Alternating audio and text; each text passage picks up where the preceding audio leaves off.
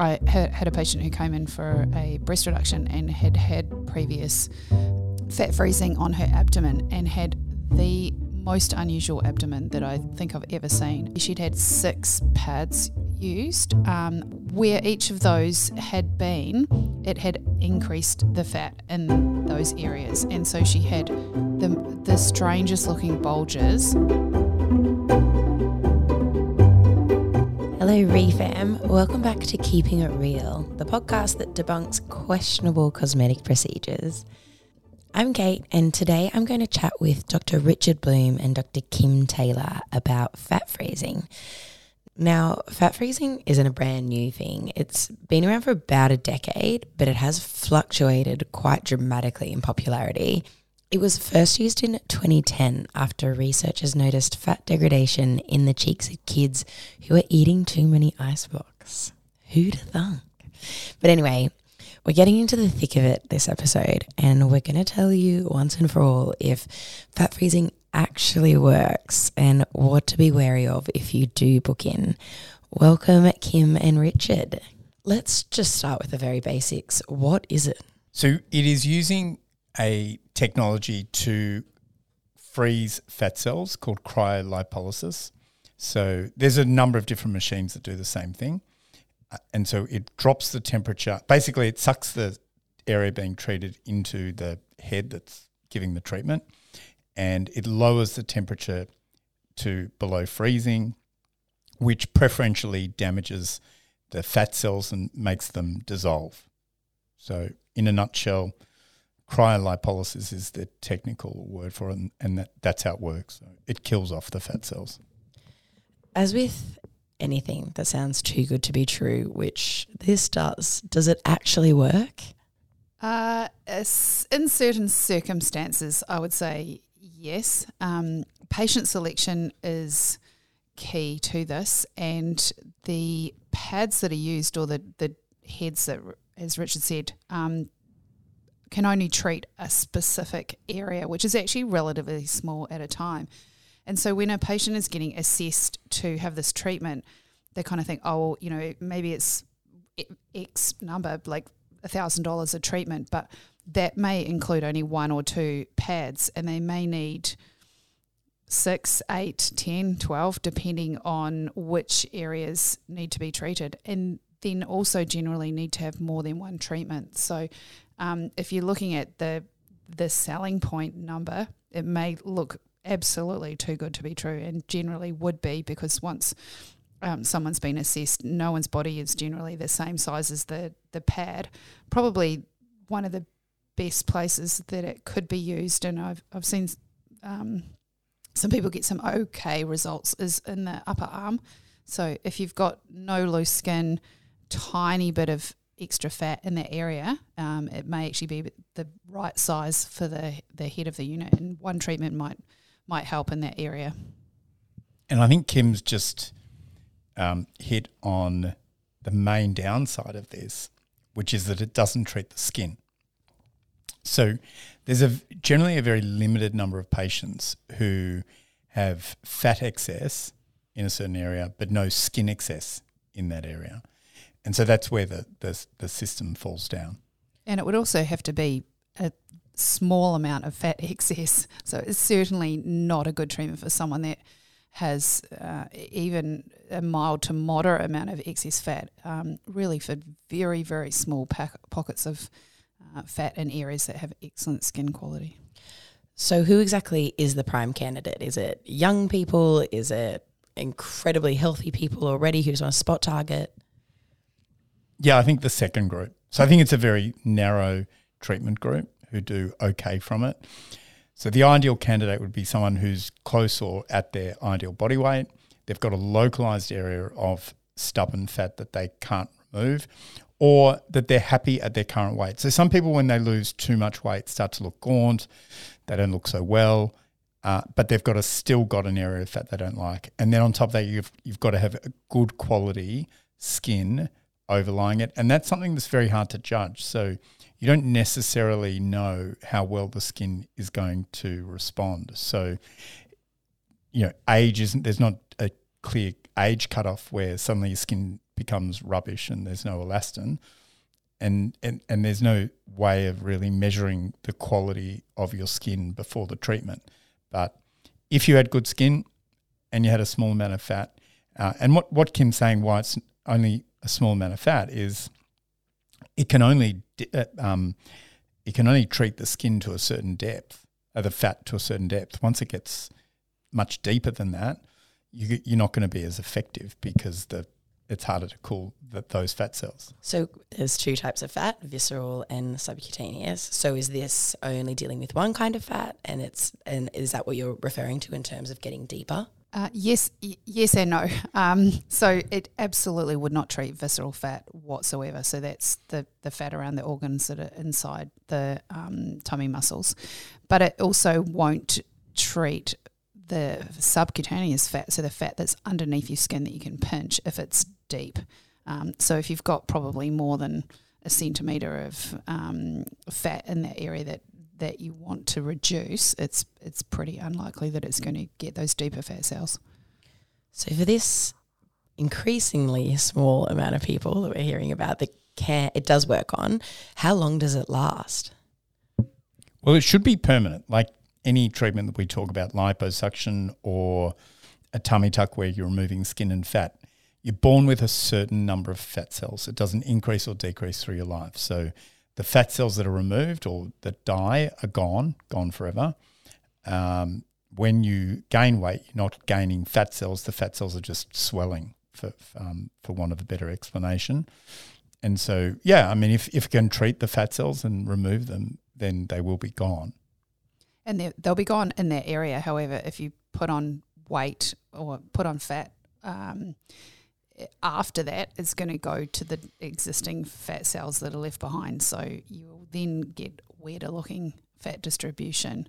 And the same thing's true with liposuction as well. So, if someone's got even contour but then puts weight on, it won't go where the lipolysis or the liposuction's been. Gotcha.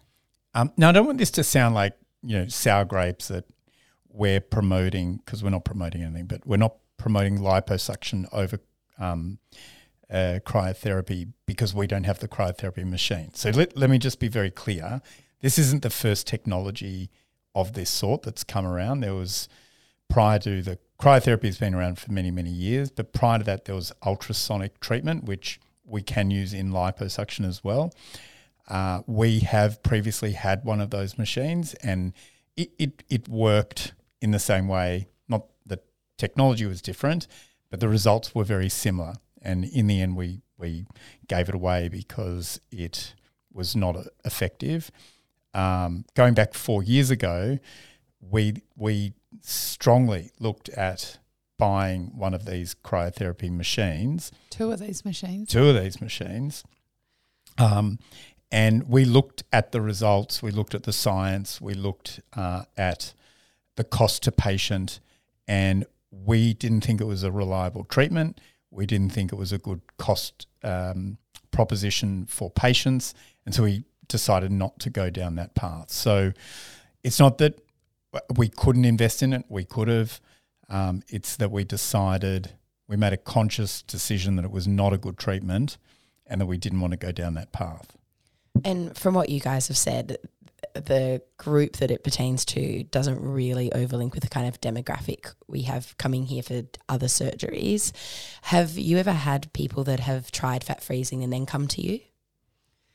Yes, I've got a couple of stories actually where I had a patient who came in for a breast reduction and had previous fat freezing on her abdomen and had the most unusual abdomen that I think I've ever seen. And I think from memory she'd had 6 pads used. That may be incorrect, might have been 4. But anyway, where each of those had been, it had increased the fat in those areas. And so she had the strangest looking bulges, and awful for her because she hadn't put on any weight. She'd gone to have this treatment for what she thought was small amounts of fat, and it's a rare occurrence, but to see what it looked like afterwards was really quite significant. And so I did perform some liposuction on her to remove those areas completely for her. So fascinating. So she got more fat cells where the pads had been. Or the fat cells that she already had increased in size. Not a doctor. Okay, wow, that's really, really interesting. Have you ever had anybody that had done fat freezing? Yeah, I mean, I do see them. They're coming. They've gone down the wrong path. They've been told that they should have the cryotherapy, and it's generally by a clinic that only offers that. So you'll see it. You won't generally. I mean, if you want to go back sort of and talk about the history of some of these companies without actually naming the companies and having legal issues.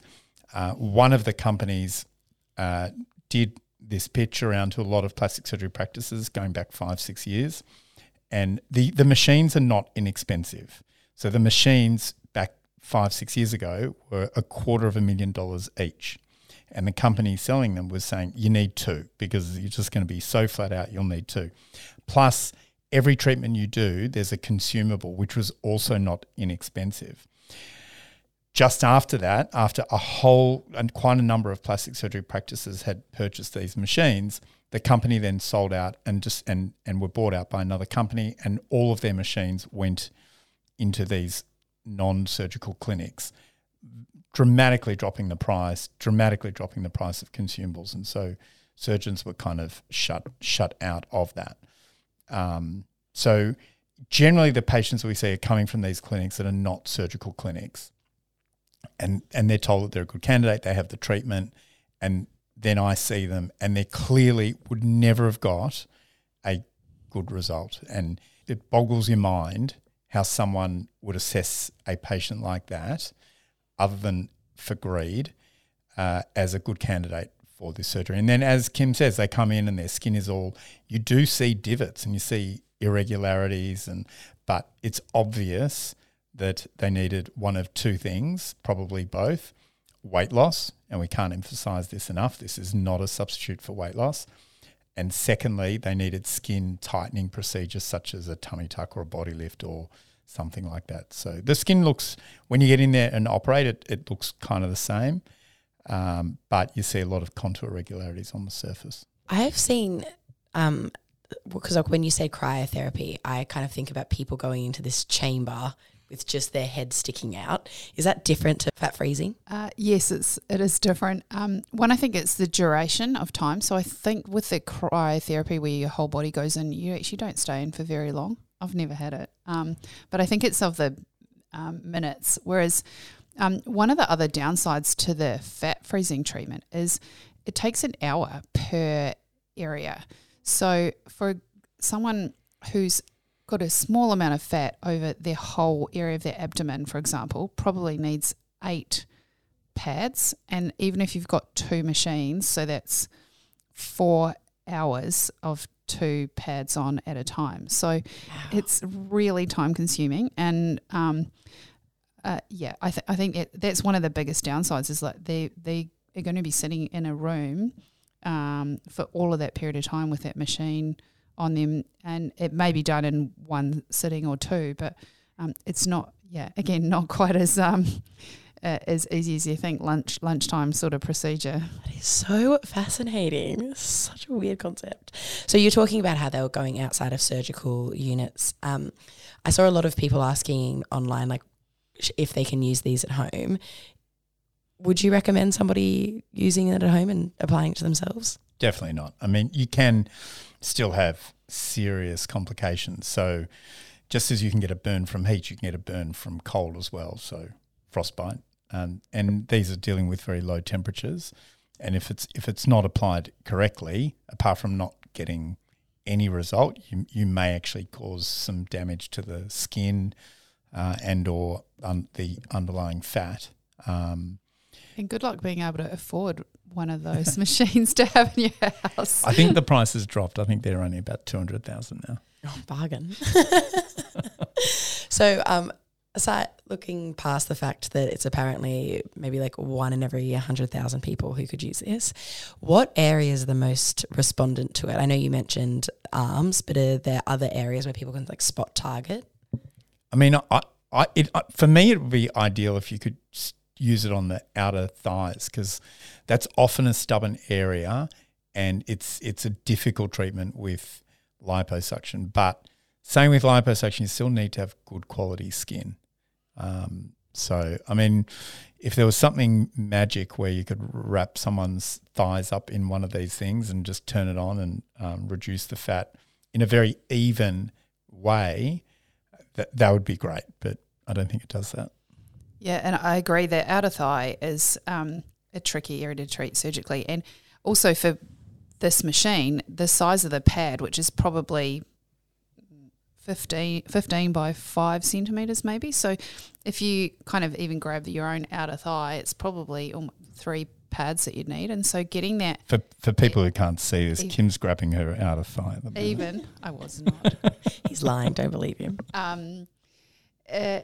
Even if you could have 3 treatments, 3 hours, how to get those areas to match up and to be smooth and even... extremely tricky. And same thing with the abdomen. Like, unless someone had the tiniest little pocket of fat in their lower abdomen where you could put 1 pad on it and that would be it is pretty unlikely. I know we've mentioned quite a few, honestly, by this point, disadvantages. But other than the admittedly rare fat cells growing in the area of treatment and freezer burn, are there any other disadvantages you can think of with fat freezing? Well, I think just the overall result. So if there are people listening to this podcast and they're interested in going down this pathway, what I would say is to really, when you go to the clinic that you've chosen, is to look at before and after photos and really be very objective as you can about looking at photos. So look for consistent lighting in photos, consistent positioning, make sure the patient's not standing up in one and leaning forward in another. So that's a little trick that they sometimes use. And also ask what weight the person was in the before photo and the after photo, because sometimes people have these treatments and it's all part of a bit of a health kick and they might lose 5 kilos. And then, hey, when you lose 5 kilos, you lose some fat as well. And so then they look better. So you need to look at someone who has basically, because you're not going to lose any weight from having a bit of fat frozen. So you want to know that their weight is stable and that the photos are consistent. And if you can, and that they're treating the same area that you want treated. So just because someone shows you, like what Kim said, like some on your arm, but you want to have your thighs treated, have a look at photos from thighs and similar thighs to yours. So if you've got really heavy thighs and you're comparing it to someone who's 21 and they've got a small area of fat that's being treated, you're not going to get the same result as that person. And the other thing that I would say is ask how many treatments that they've had to that area. So it's pretty unlikely that it would be only one. And often I know these clinics do sign people up for a course of treatment, which sure, if 3 is going to be the best way to do that, but maybe don't outlay all your money at the start. And I did recently just see a patient as well who I was assessing her for a different procedure, and she did mention to me, I'm having some fat freezing on my abdomen coming up soon. Will that interfere with my breast surgery? And I was like, well, if you want me to have a look at that area and just check whether you're doing the right thing. And she'd recently lost weight and she really has no fat on her abdomen, and she had prepaid for a significant number of treatments, and she's had a couple of kids, she's got a bit of loose skin. Really she needed some skin removed and her muscles tightened rather than fat freezing, and I gave her the pros and cons that I believed whether if she was to go through with that, but really that I thought that she would not get a good result. Certainly wouldn't fix her muscle separation from her pregnancies. Hang on, wait. Fat freezing doesn't fix a muscle separation? No. Apparently not. And unlikely to tighten up her skin either. And so she took all that on board and decided not to have it done, but found it then extremely difficult to even get her money back. So just buyer beware. Like if someone's wanting you to outlay a whole lot of money, she hadn't had the treatment, and she, I wrote a letter which made it from a medical point of view that it was not suitable for her, but it seemed outrageous that she couldn't withdraw without that having changed her mind. But that is generally how they work. So they always say it's not going to be treated in one go. So they usually will have a package where they'll sign you up for 2 packages, and then the third one is at a reduced cost, because it helps in terms of getting a better result. 'Cause if you just do one treatment, you'll get virtually no result. So as Kim says, you're often investing a lot of money up front for a treatment that you don't know how effective it's going to be. So overall, sounds really, really good. Sign me up. All right, thank you so much, guys. Thanks, Kate. Cheers. So that's fat freezing, folks. If you're still interested and you're an ideal candidate, just make sure you do your research and choose your practitioner carefully so you don't end up with the most unusual abdomen that I think I've ever seen. If you liked this episode of Keeping It Real, please like and subscribe wherever you get your podcasts. And while you're there, why don't you have a flick through our past episodes? We'd love to hear requests for future topics, so send your suggestions through to us on IG at Replastic Surgery. That's all for today, and we'll catch you next time for another peek into the world of plastic surgery.